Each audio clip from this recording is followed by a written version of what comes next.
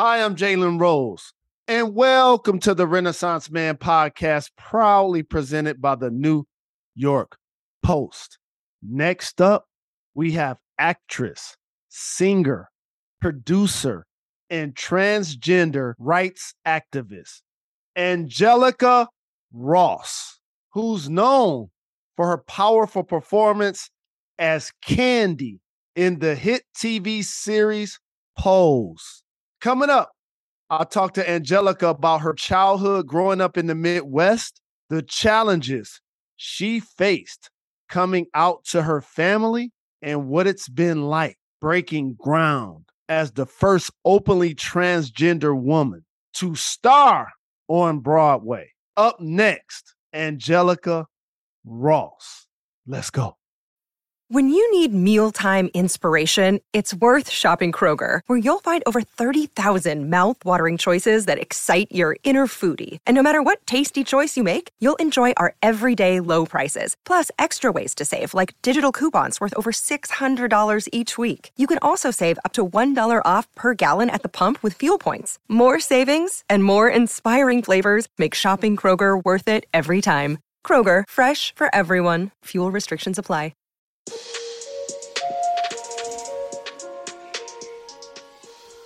Hi, I'm Jalen Rose, and welcome to the Renaissance Man podcast, proudly presented by the New York Post. A show where we cover trends in fashion, entertainment, current events, and everything in between. Download the podcast, leave a 5-star rating, refer it to a family member, a friend, a coworker. Make sure those people in your phone are getting this good old-fashioned soul food, like the Goody Mob once said. And the People's Choice Awards are going to be announced this Friday. And thanks to you, the Renaissance Man is being considered in 2 different categories: Best Black Hosted and Entertainment. I appreciate your support. This week's episode is a powerful one. The theme is courage is key. The late, great Nelson Mandela once said, courage isn't the absence of fear, but the triumph over it. I've thought a lot about this recently. And with Suicide Prevention Awareness Month being September, I want to emphasize how important it is to have open and inclusive conversations around difficult topics. This is part of the reason why I started this show in the first place. Real questions, real answers, real therapy. And I'm passionate about reducing stigma and breaking down barriers to seek help, as well as highlighting the role that each one of us play in support of our community. It's important for me to share with you that if you have any thoughts of suicide, please dial 988 to reach the National Suicide Prevention Lifeline. And I like to do my part by reminding you that you are courageous, even when you don't think you are. Bravery doesn't always have to roar inside of you. Sometimes courage is the quiet voice at the end of the day saying, I'll try it again tomorrow. And that kind of feeling is definitely something you can be proud of. My next guest knows all about what it takes to meet challenges head on. Angelica Ross is a talented actress, singer, entrepreneur, and most recently, a Broadway star who is playing Roxy Hart in the musical, the hit musical, the classic Chicago. Coming up, I talked to Angelica about how she learned to trust her own voice while growing up, what role therapy and spirituality play in her life, and what advice she has for anyone on a path of self-discovery.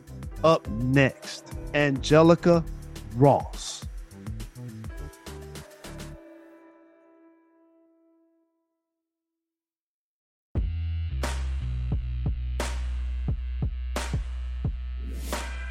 Hi, I'm Jalen Rose, and welcome to the Renaissance Man podcast, proudly presented by the New York Post, a show where we cover trends in fashion, entertainment, current events, and everything in between.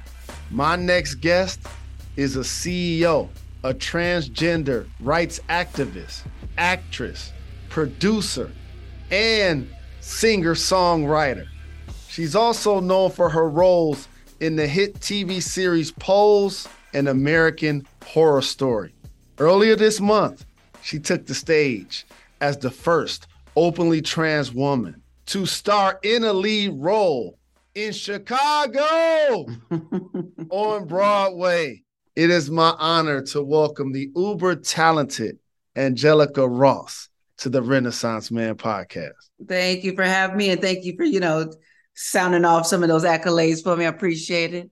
Absolutely. Got to celebrate you. You're doing some major things, and you have a lot of people that can't wait to learn more about your story. So tell me, what was it like for you growing up in Wisconsin and when you began your journey as an artist? Well, that's quite a story. But yeah, growing up in the Midwest, kind of a small box, a little bit, a small pond.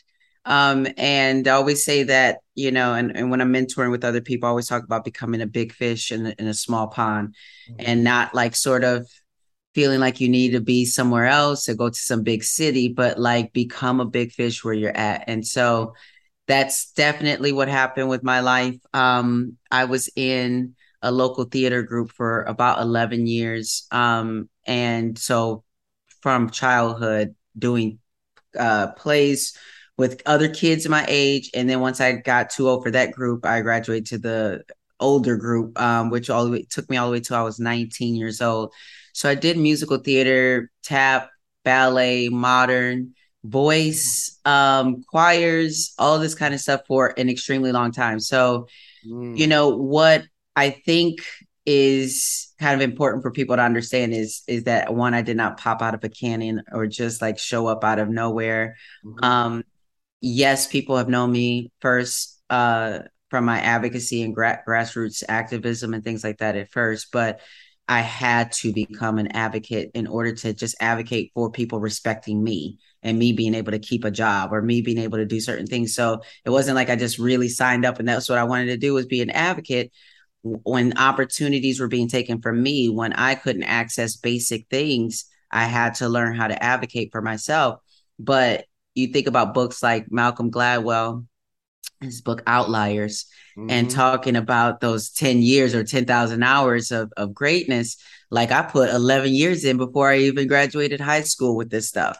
So when you're seeing me coming finally to these opportunities, it's that and more that I put in the work for those opportunities. As a fellow Midwesterner who has a background in sports, it's incredible to hear you were so very young, but so very dedicated to so many things: tap, ballet, choir, acting, plays, theater.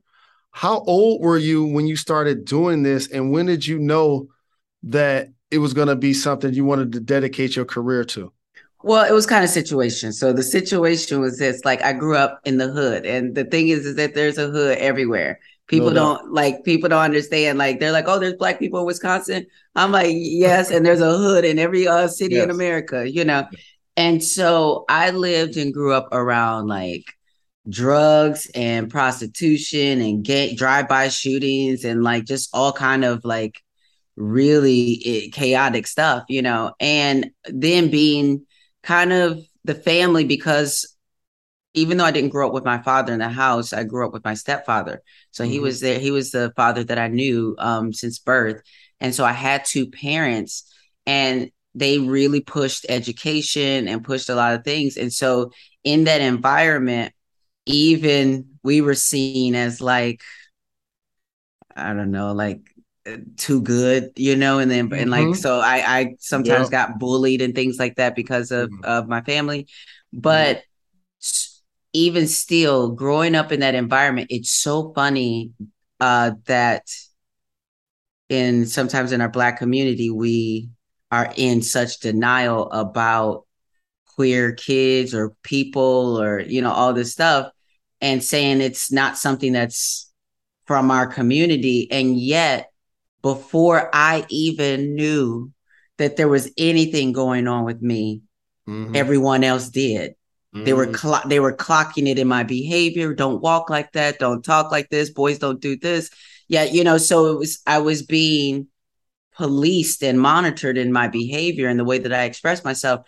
So when I found these after school activities like drama, that was a place for me to kind of escape and just be able to play and be myself and sing and do all of those things. So it started at a young age, both from me growing up in church and sort of hearing the call for me creatively. I've always felt this call on my life, creatively, spiritually, and all those things. And I answered that call, even as the church was sort of starting to push me out, of the situation. So luckily I had that first sort of experience that took me through all of the hardship, took me through all the challenges. So I stayed in theater to kind of like keep my sanity. It like kept me alive. Absolutely. And I'm the founder of a charter high school. And one of the things we want to make sure each of our young people do, other than obviously get their education, is adopt a trade and or play a sport and extracurricular activity. And you used the word that I use a lot, escape. And I didn't realize this as much until the pandemic happened, that in suburban of influential neighborhoods, those young people were able to flourish because they have space to set up a computer and to study and to do their homework. And home is comfort. But in our community, you leave home to go to school or to your activity to escape what's happening on your block, in your house, in your head, in your mind, whatever's taking place. And then all of a sudden, as you mentioned, you dedicate yourself the way that you did. So what was it like for you? Because unfortunately, we do that as Black people. Sometimes it's like tears. And I was guilty of this growing up poor. And the only difference is I had a single parent. So we looked at the kids that had the two parents almost like they was rich. Right. You know what I'm saying? Absolutely. Like we all poor, you know what I'm saying? We all poor, yes. Absolutely. So what was that like for you navigating that? It was really hard. I look at the kids nowadays, like even like your Zaya Wades and things like that. And I'm thinking to myself, like, I wish I don't even know where that courage is coming from. And I'm courageous and I'm somebody that but to be coming out like that out the gate and be in school around other kids who are just nasty and abusive and all kind of other things. Like, so for me, it was really hard navigating that space. And I just, it's so interesting because coming up through middle school, it was starting to really sink in who I knew I was different. And I was like, oh crap.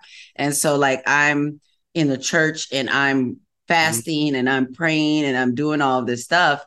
And it really is working a mental number on me. Like it was really affecting my mental health to the point where I was starting to get very just like suicidal and just everything. And so I went to my parents and I was like, hey, listen, I think I need to talk to someone. I need therapy. This was like, this was me going into high school. So it was like 8th grade, about to go into high school.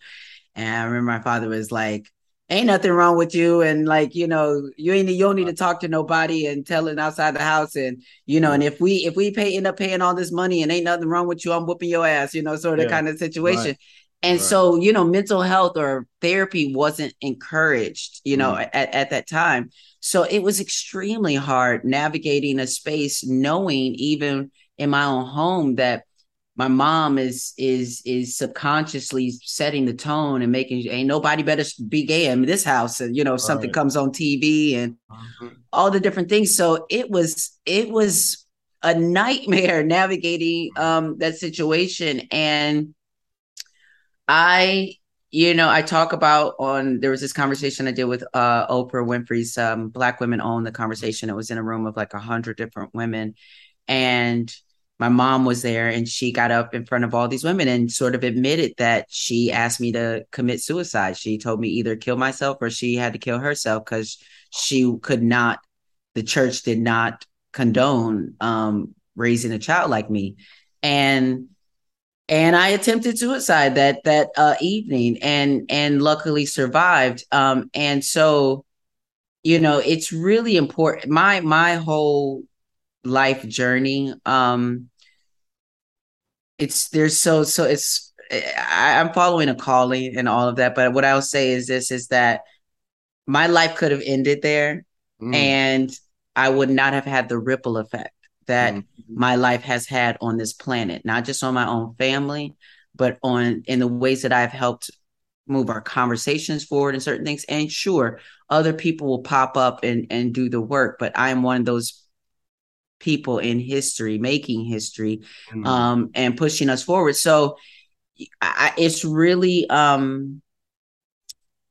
something that I hold close to my heart, that I just don't want young people to swallow the poison that will kill them internally. Meaning, like, a lot of times we're doing the work of the system for the system. When we internalize white supremacy, or when we internalize homophobia or transphobia or all those different things, it's something that can wilt away at us from the inside out. And I've seen Black, queer, and trans people who are traumatized from all of that on the inside, who are navigating their environments right now through trauma still, whether it's through addiction and other coping mechanisms that, our families have always just been afraid. You're Black in this world, and it's enough being Black in this world. Now you want to add something else and be this or that. And so I hear the fear from these families of thinking like someone is going to treat my child wrong. But the messed up thing is they end up being the first people to do so. They end up being the first place that can either show love and acceptance or show rejection and abuse and violence. Wow, your story is incredible, and your strength is just is so paramount in who you are today and everything that you're accomplishing. And so for you to go from attempting suicide to being in the space that you are right now, how did you get there psychologically, emotionally? And what role is like a therapy or any healers that you may have in your life play for you? Yeah. I mean, therapy was one of the first things that sort of triggered the healing. I was doing therapy when I was in this relationship where I was engaged to be married to this guy and I was with him for like 8 years. And I was doing therapy just out of routine, because being a trans person, at the time you had to get therapy in order to even access hormone therapy and all these different things. So I was just kind of doing it for routine. And then as I started realizing, I guess I do have some things that I need to kind of address, she introduced me to a book called The Voice of Knowledge, which is by Don Miguel Ruiz, who also wrote The Four Agreements, which a lot of people know about the Four Agreements. But The Voice of Knowledge was the first book that kind of snapped me out of this place of understanding that a lot of the voice in my head and things are things that were passed on to me. It's not even my own thoughts about myself. It's what the world says I should think about myself, what my parents say I should think about myself. So I had to kind of identify that and break from my identification with that voice. Then it became books like Eckhart Tolle's A New Earth and The Power of Now.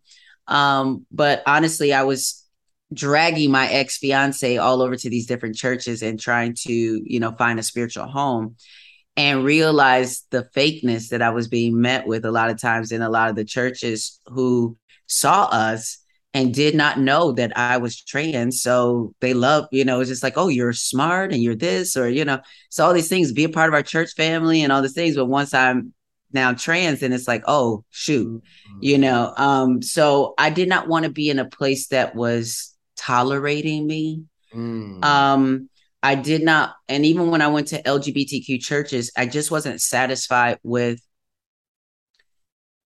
the approach. I wasn't satisfied with, okay, so it was just too much logistics on trying to figure out why you are like subscribing to something that fundamentally has been used as in an oppressive nature. Mm-hmm. So when I found Buddhism, it was it was like my whole mind blew open, and I began to have this really profound understanding for my life. And that's what I was looking for. I was looking for, because I kept telling myself, gosh, I wish I wasn't born this way. Why wasn't I born straight? Why wasn't I born this or that or just different, where I could just be one thing? Mm-hmm. And then I met Buddhism, and it kind of provided me with the answer. And, to really have an understanding that I am uniquely and Mm-hmm. specifically made.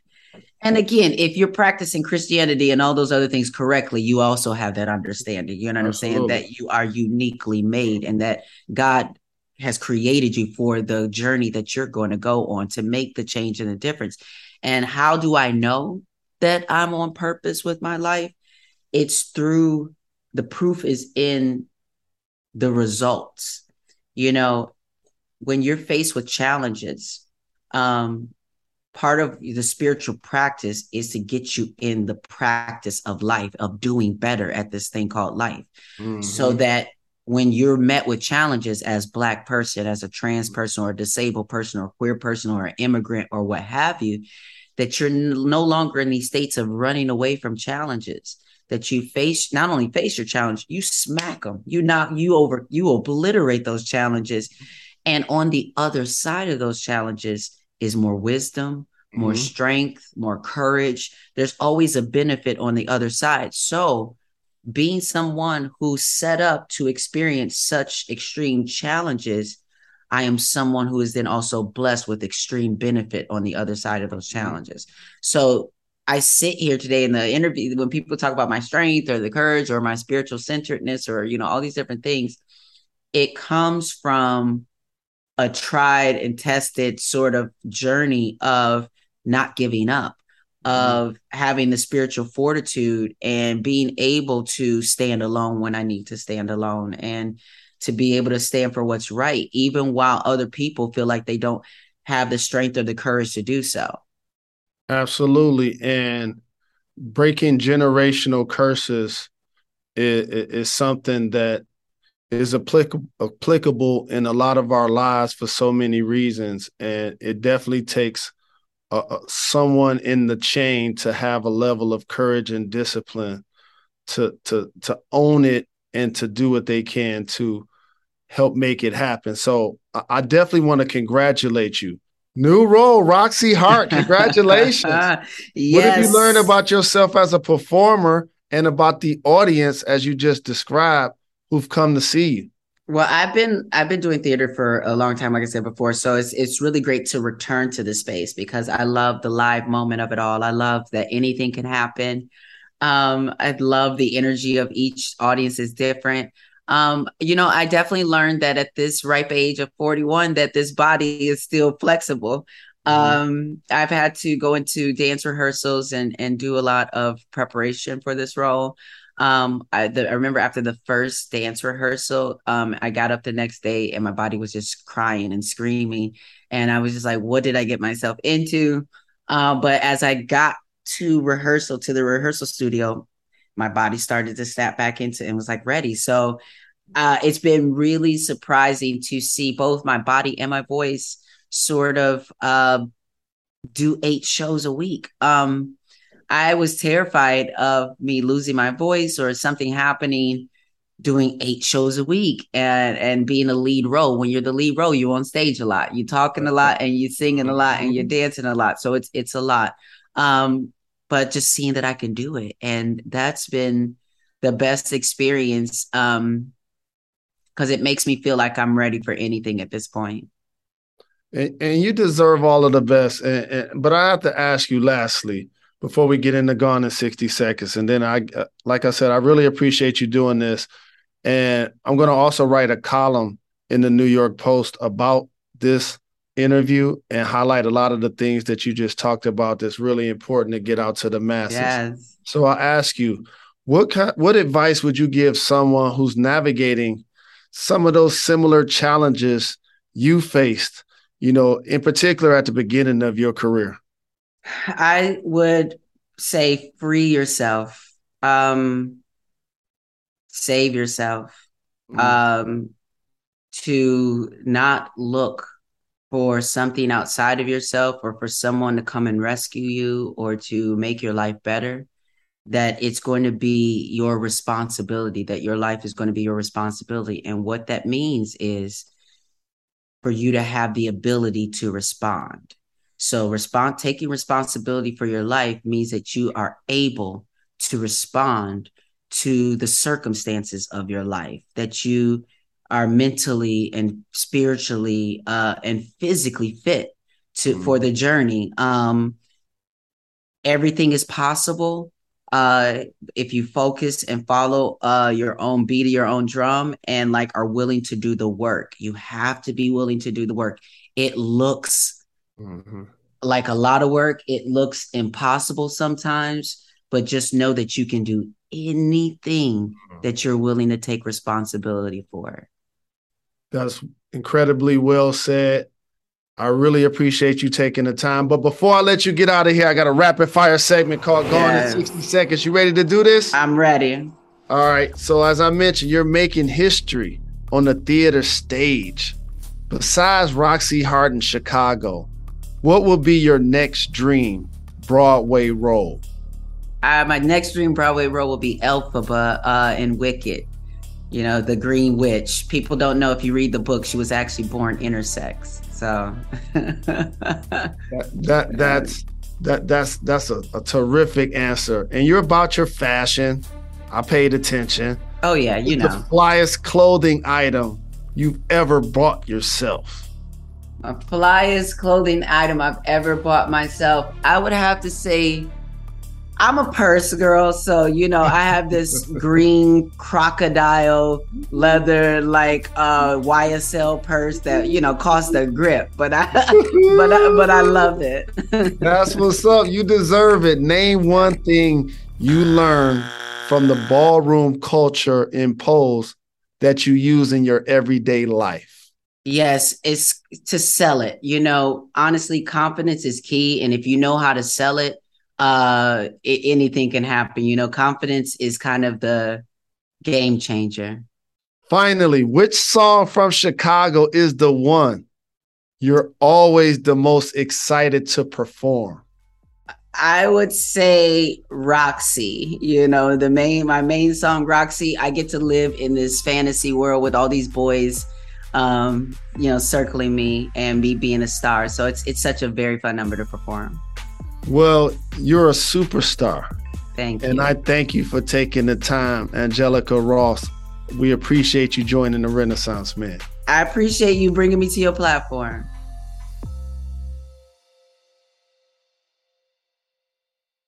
Last call. Last call.